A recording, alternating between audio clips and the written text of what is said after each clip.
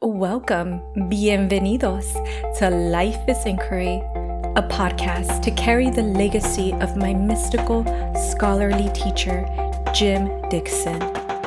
Every other week, you can expect to hear thought-provoking reflections of Jim's discernments and writings that have the magical effect of taking us from anxiety to equanimity with an honest inquiry of life. I am your host, Cristina Trujillo, honoring Jim's last incarnate wish to produce this podcast, to share the wealth of knowledge and wisdom he left me with.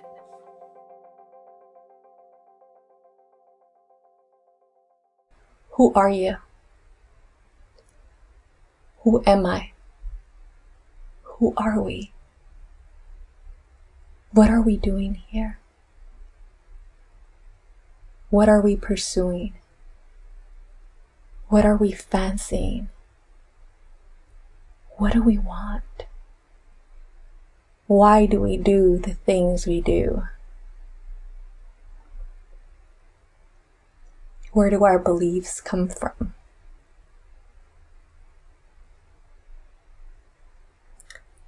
Yes, questions, inquiry. I believe that this podcast is serving to facilitate inquiry. I think that, at least for me, asking questions often leads to the most delicious exploration in my mind, in my life. I went from really thinking that I knew a lot, that I knew so much. When we're young, we all can relate. When we're very young, we just really believe we know it all. To now, really just asking the questions and staying open to these answers. And I feel that every time I ask the question and I have some deep revelation or epiphany, I might have it at the time, but then I know that throughout the course of my life, those epiphanies or revelations will again change. And I believe that's the beauty of life. Constant moving, constant change, reflections. Perhaps, if we're fortunate, we evolve, we progress, right? We do better, we learn. That's definitely something that I've always had within me, is this hunger for knowledge, for progress, to learn. And I believe Jim saw that in me. He saw that hunger, because regardless of how busy my life was, he always made time for me. He made time to share his deep discernments. He made time to teach me. He made time to share.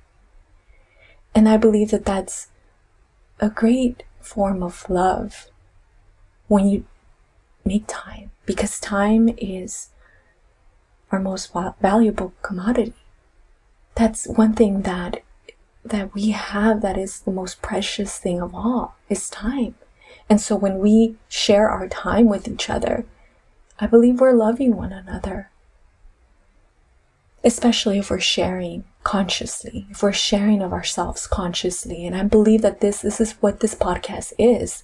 It's a sharing. It's Jim's intention to want to share his essay, Choice and Experience. And it's my intention to carry his intention forward. We were supposed to do this together. And in some ways we still are. He's here in spirit. Our spirits are endless. They're infinite. And here we are.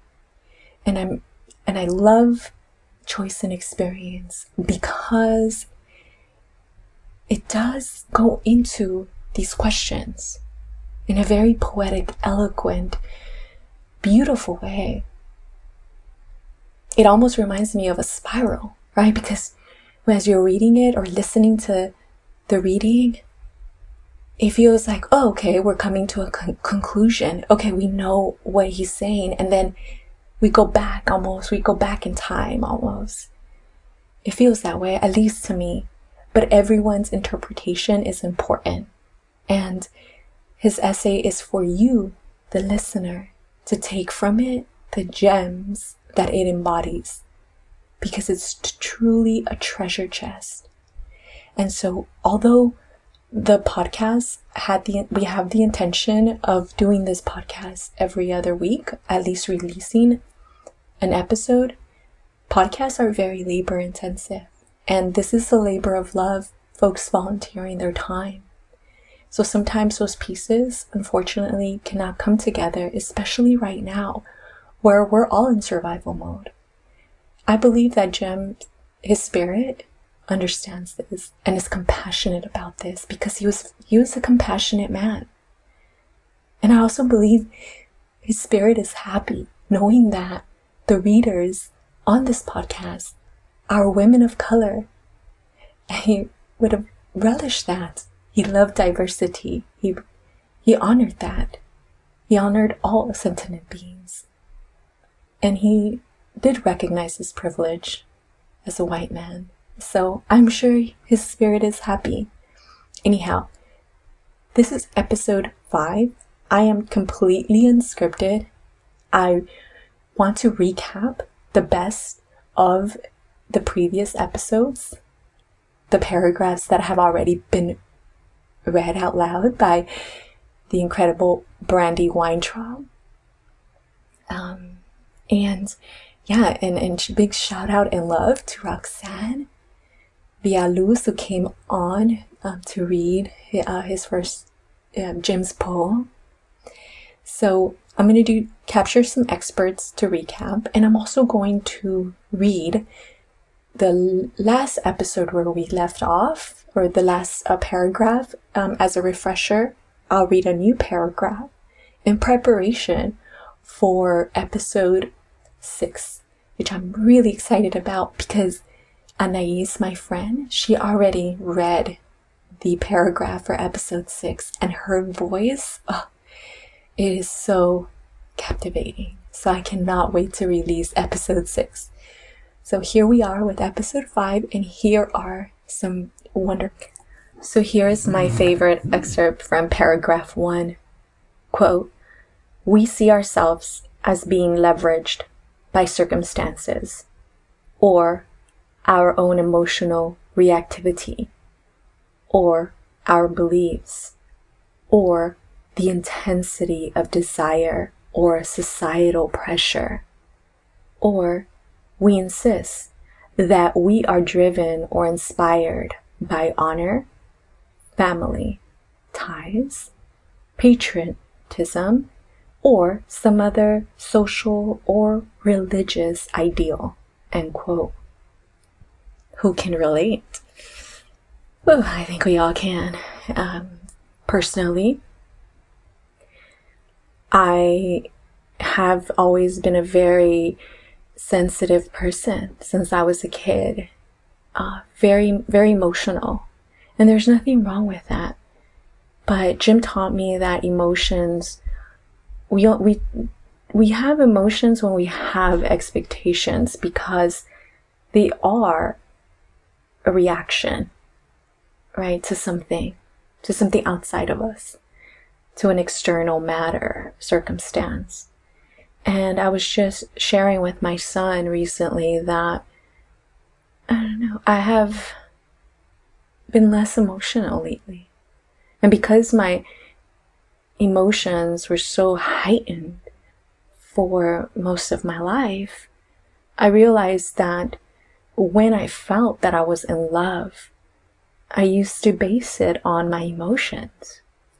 But now that my emotions are subtle, they're almost like in the background of my existence, I have been questioning love. And so that's just a little bit of insight for my personal life.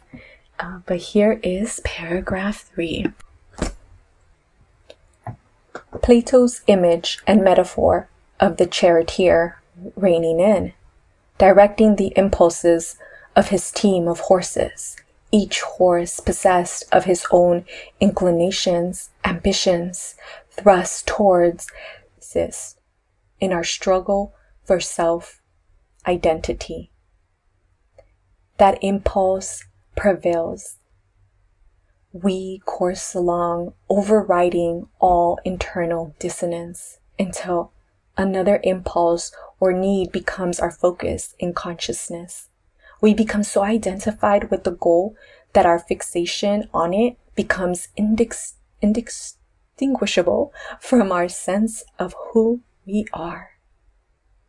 Why have we become so dependent on this pattern of object/pursuit rather than exploration arising out of interest? So that was 3 excerpts from paragraph 3 that I really like a lot.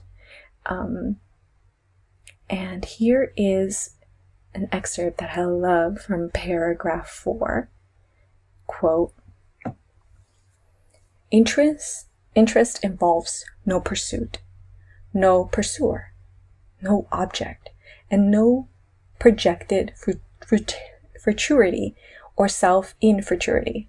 Interest is inquiry without the arrangement in time as end and means. Interest exists in freedom from the linearity of goal-seeking. Interest sidesteps preconceived motive. End quote.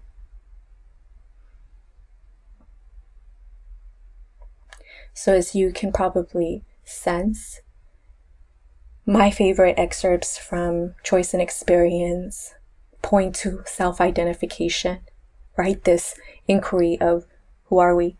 Who am I?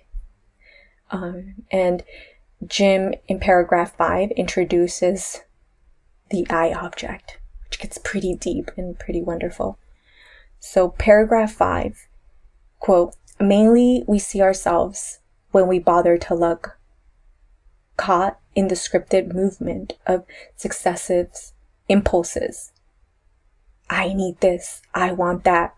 Why can't I have that? Why can't I want that?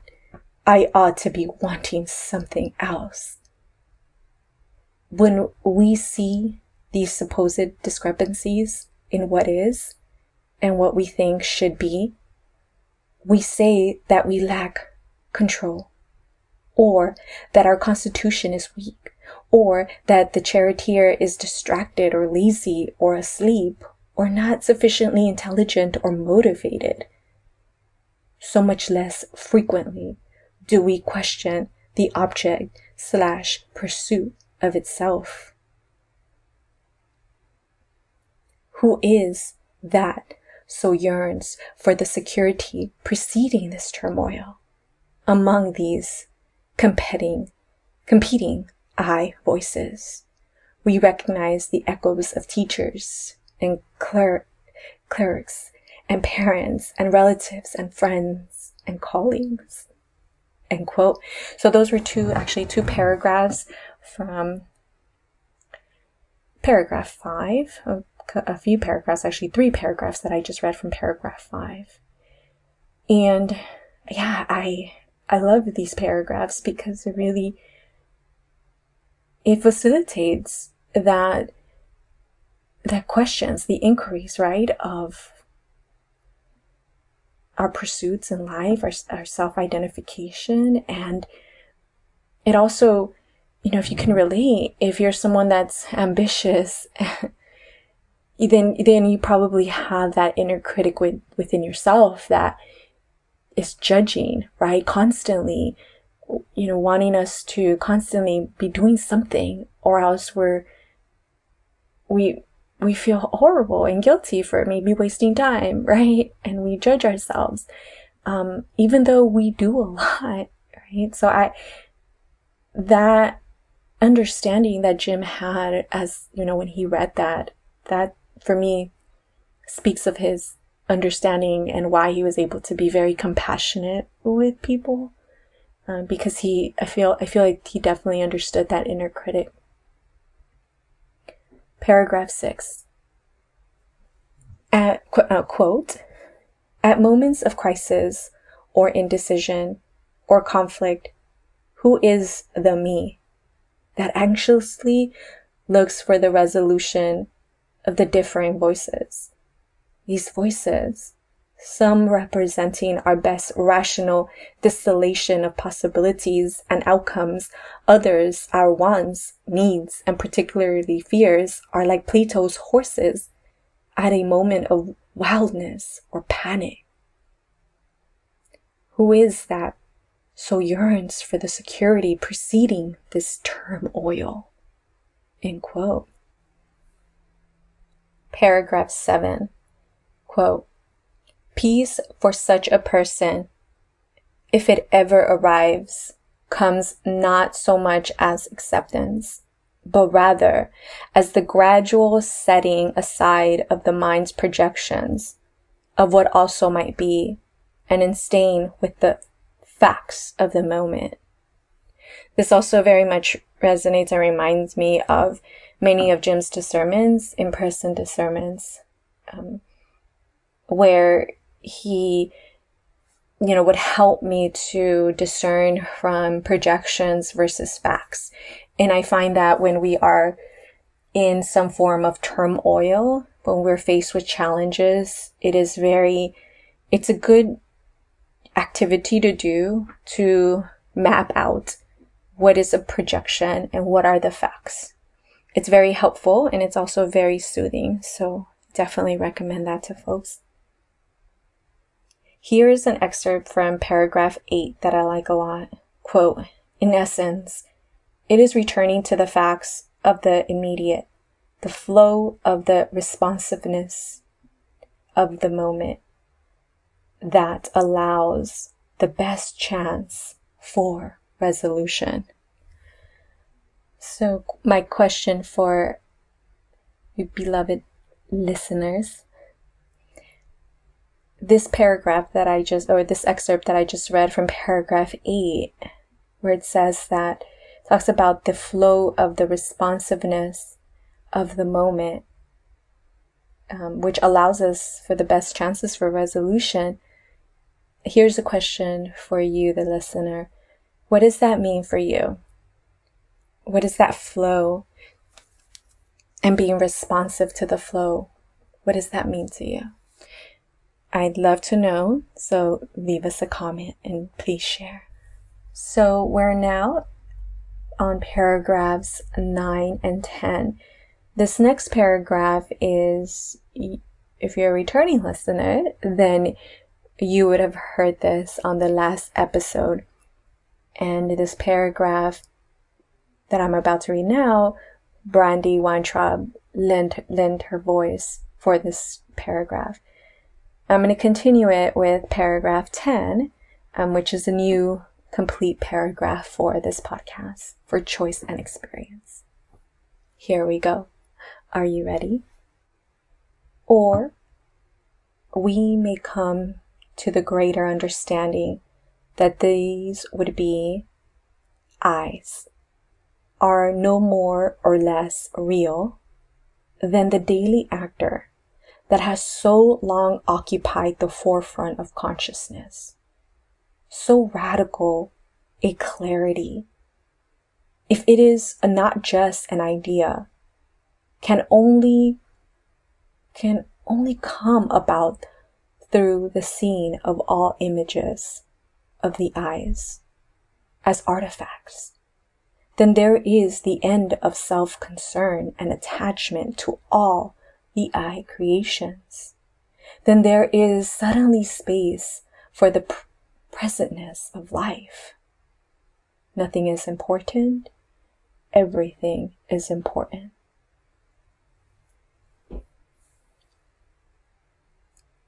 Paragraph 10.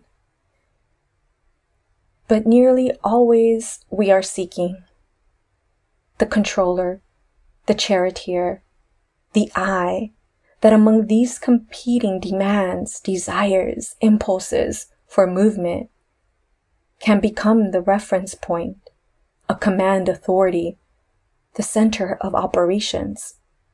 That particular I, the charioteer, the shepherd, must bring to consciousness the larger image, the greater desire, the more complete or higher goal, and thus we become the division of the lesser and the greater, which is to say that this shepherd of wayward horses, sheep, must be the dominant, the higher up on the ladder, I, the supposedly more embracing, more correct, more dutiful orderer of the matters at hand, the able prioritizer of the underlying subsidiary is less eyes. This central ordering, herding, proprietizing, threatening, persuading, enforcing eyes is the most secure, most regularly appearing answer to the question, who am I? The shepherd I, itself, a composition of many elements, not integral, is the most frequent, most habitual interlocutor in our internal and endless inner dialogue. It is the ear to whom all of the subset wanting, the needing I voices appeal, and the oracle to which they anxiously, if querulously, listen. This shepherd, lord of potentiality, rebellious thieves, is required to be both angel and devil. He must placate descendant factions, offering them some better, if more distant, reward than they presently insist upon. Or he must crack the whip demanding obedience to a higher good, or paralyze them with the fear of consequence, or being nothing, or worse yet, having a negative identity, an unwanted identity. End quote. Wow. I'd love your thoughts on these latest paragraphs, but I would love also your thoughts on the excerpts. What do Jim's words do to your consciousness? Do they help to facilitate, move things? Do they move some type of consciousness within you? Is it subtle? What does it bring up for you? It can even be annoyance. I understand that these readings are definitely not for everyone. We all have our different styles and our different likings. And so, I am actually very curious to find out about people's reactions to these readings. And I am going to practice, being in a state of inquiry, in a state of interest, doing something because it absolutely interests me, but also I'm doing this because it is something that Jim wanted. And when someone is passing away and they relate to you a dying wish, how can you not carry that forward, right? This is me paying it forward. And I truly hope that you as a listener, you're taking pleasure in it and that it means something. And if it's helpful, maybe you know of a person that might also like this episode, this podcast as well. I'm always welcoming new readers. If you'd like to be a guest reader for the podcast, please send me a note. This episode is brought to you by Reem Media Productions, original music and audio mastering by Ryan Ersman. And this has been Cristina Trujillo, your host and your reader for today. Until next time.